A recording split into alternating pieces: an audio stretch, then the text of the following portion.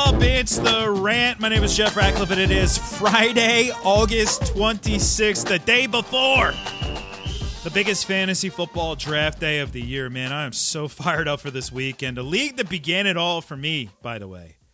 My long-running home league. If I was never in that league, I wouldn't be talking to you right now, so shout out to all my league mates there for making this all possible.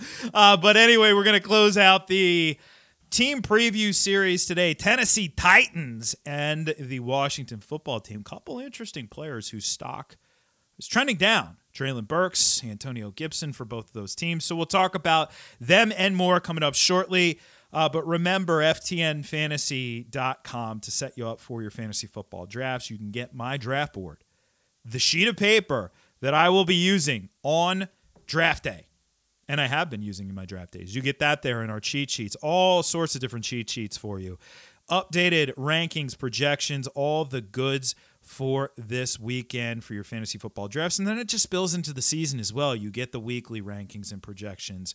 You get waiver wire recommendations from yours truly. You get the rest of all the stuff from our staff. And I recommend the Platinum subscription. That way you get access to in-season league sync. You get access to the Discord. Man, Discord's been bumping. People have been asking me questions left and right. And, you get my undivided attention in there. Unlike on Twitter where things kind of, fall by the wayside. Not in Discord. I answer every question, man. That's part the white glove service. So that's the Platinum subscription. You also get access to our tools. Promo code RATPACK, RATPACK, 20% off. Also, do have a little special contest that we're going to run here for the podcast. If you review the show on Apple Podcasts, rate it, review it, leave your Twitter handle in the review, I will hook it up with a Platinum subscription to ftnfantasy.com. We'll break that down. We'll get you a winner next week. So you got about a week to do it. So hook it up. Go review the show, and then we will pick a winner as long as you put your Twitter handle in there in that review. All right, so let's dive into it. We'll start with the Tennessee Titans. The Tennessee Titans made a big move. They traded away A.J. Brown in the NFL draft, and by the way, I already talked about him in Philly, so you can go back to that podcast if you didn't already listen to it. But they traded him away. And you might ask, well, why would they have done that? Well, they had a contract issue. This class of wideouts, and we've seen some of these guys getting paid. Debo, DK, even McLaurin, and to a lesser extent McLaurin and Deontay Johnson, but they were going to have an issue with A.J. Brown. They were going to have to pay him a buttload, and that is a technical term, and they weren't willing to pay him a buttload. So what do? I mean, you get something for him. And in this case, they got a first-round pick. 18th overall was part of that deal, which they did use on Treylon Burks. Now, heading into the draft, Treylon Burks, which all this analysis is in the Rookie Fantasy Scouting Guide at ftnfantasy.com. Treylon Burks was one of my favorites in this class.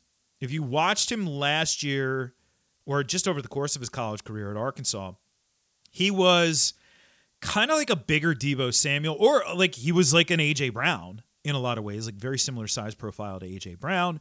Can play all over the field, an offensive weapon, kind of a, movable chess piece, not in the conventional sense of like a Tyreek Hill or Debo, but still like a bigger version of that.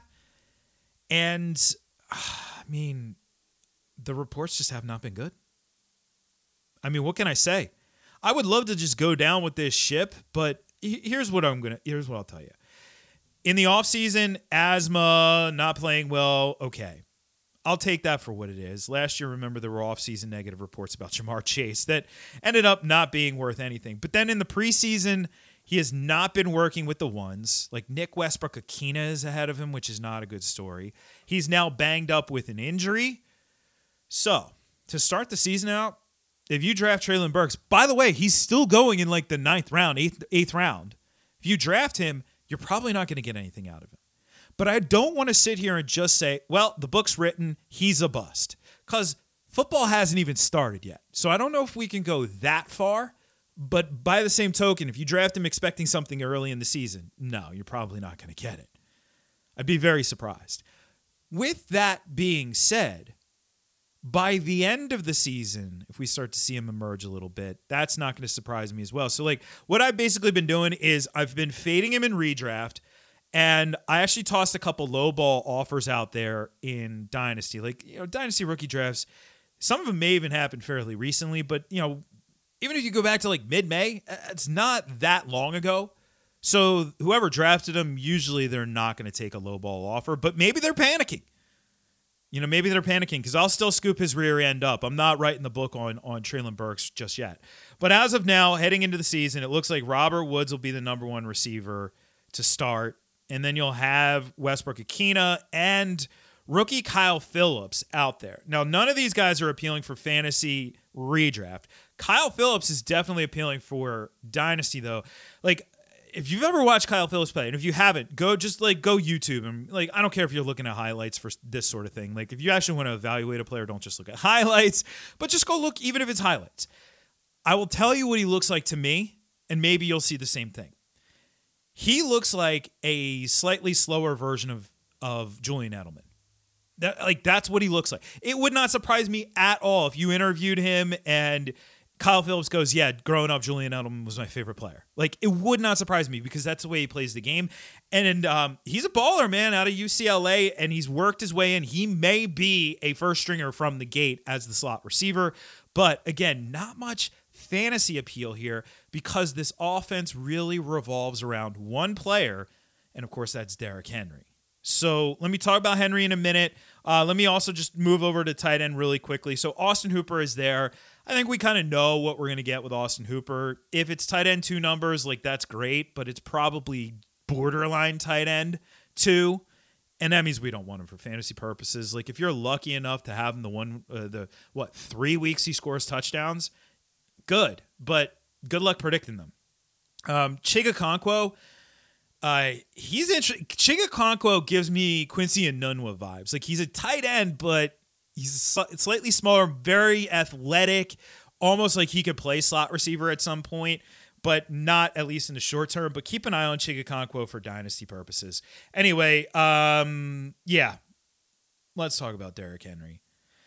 So through the first 8 weeks of the season last year, Derrick Henry was absolutely dominant.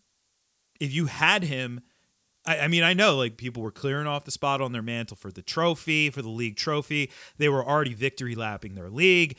It looked like Derrick Henry was going to steamroll your way to a fantasy championship. And then, of course, it all came crashing down with the injury.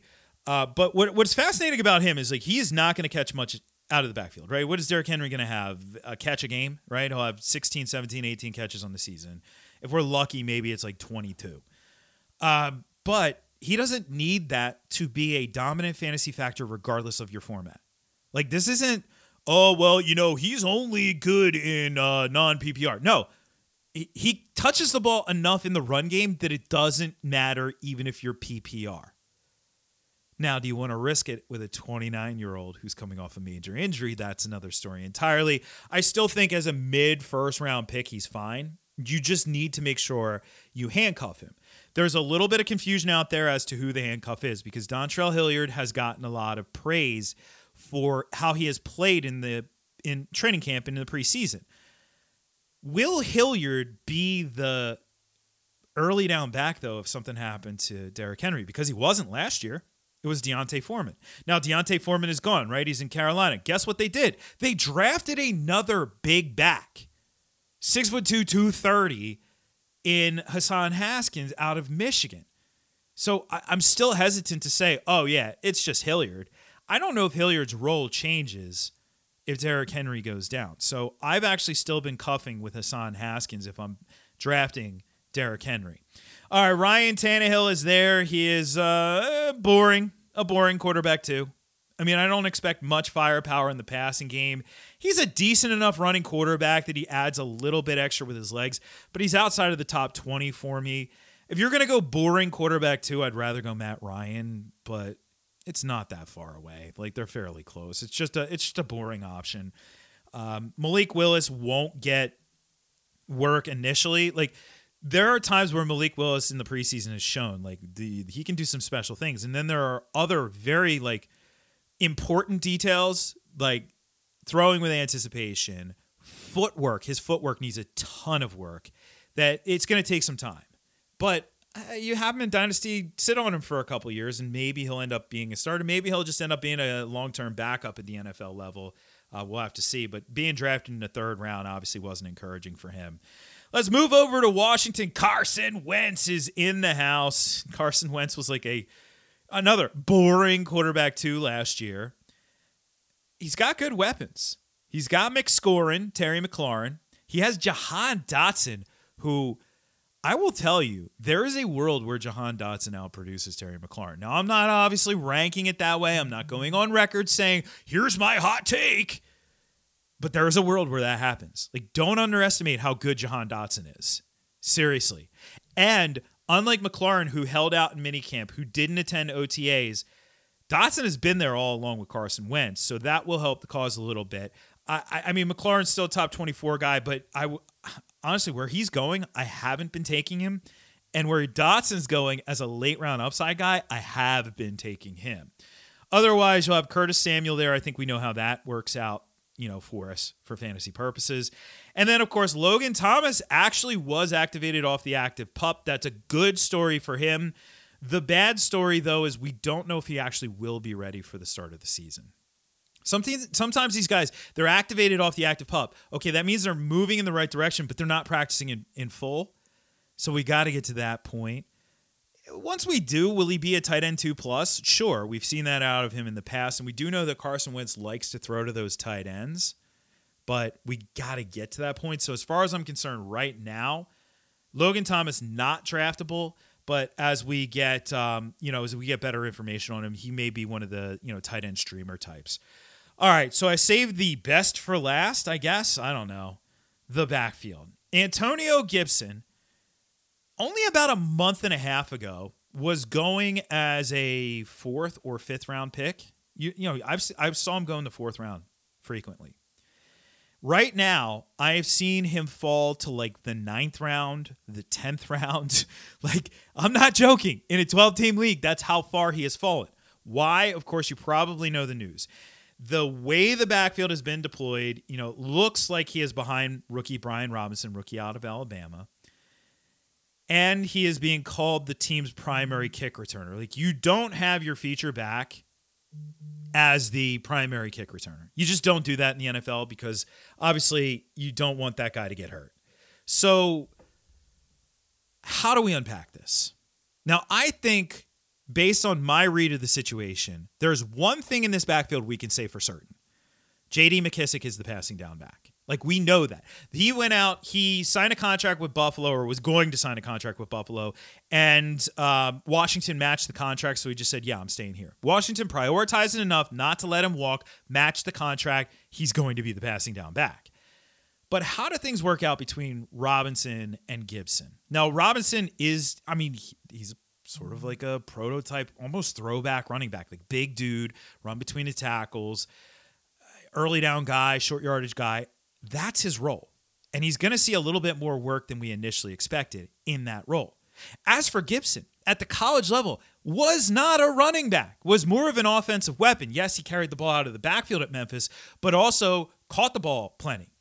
What he is, and he's a big dude, he's 6'2", 225, who can move.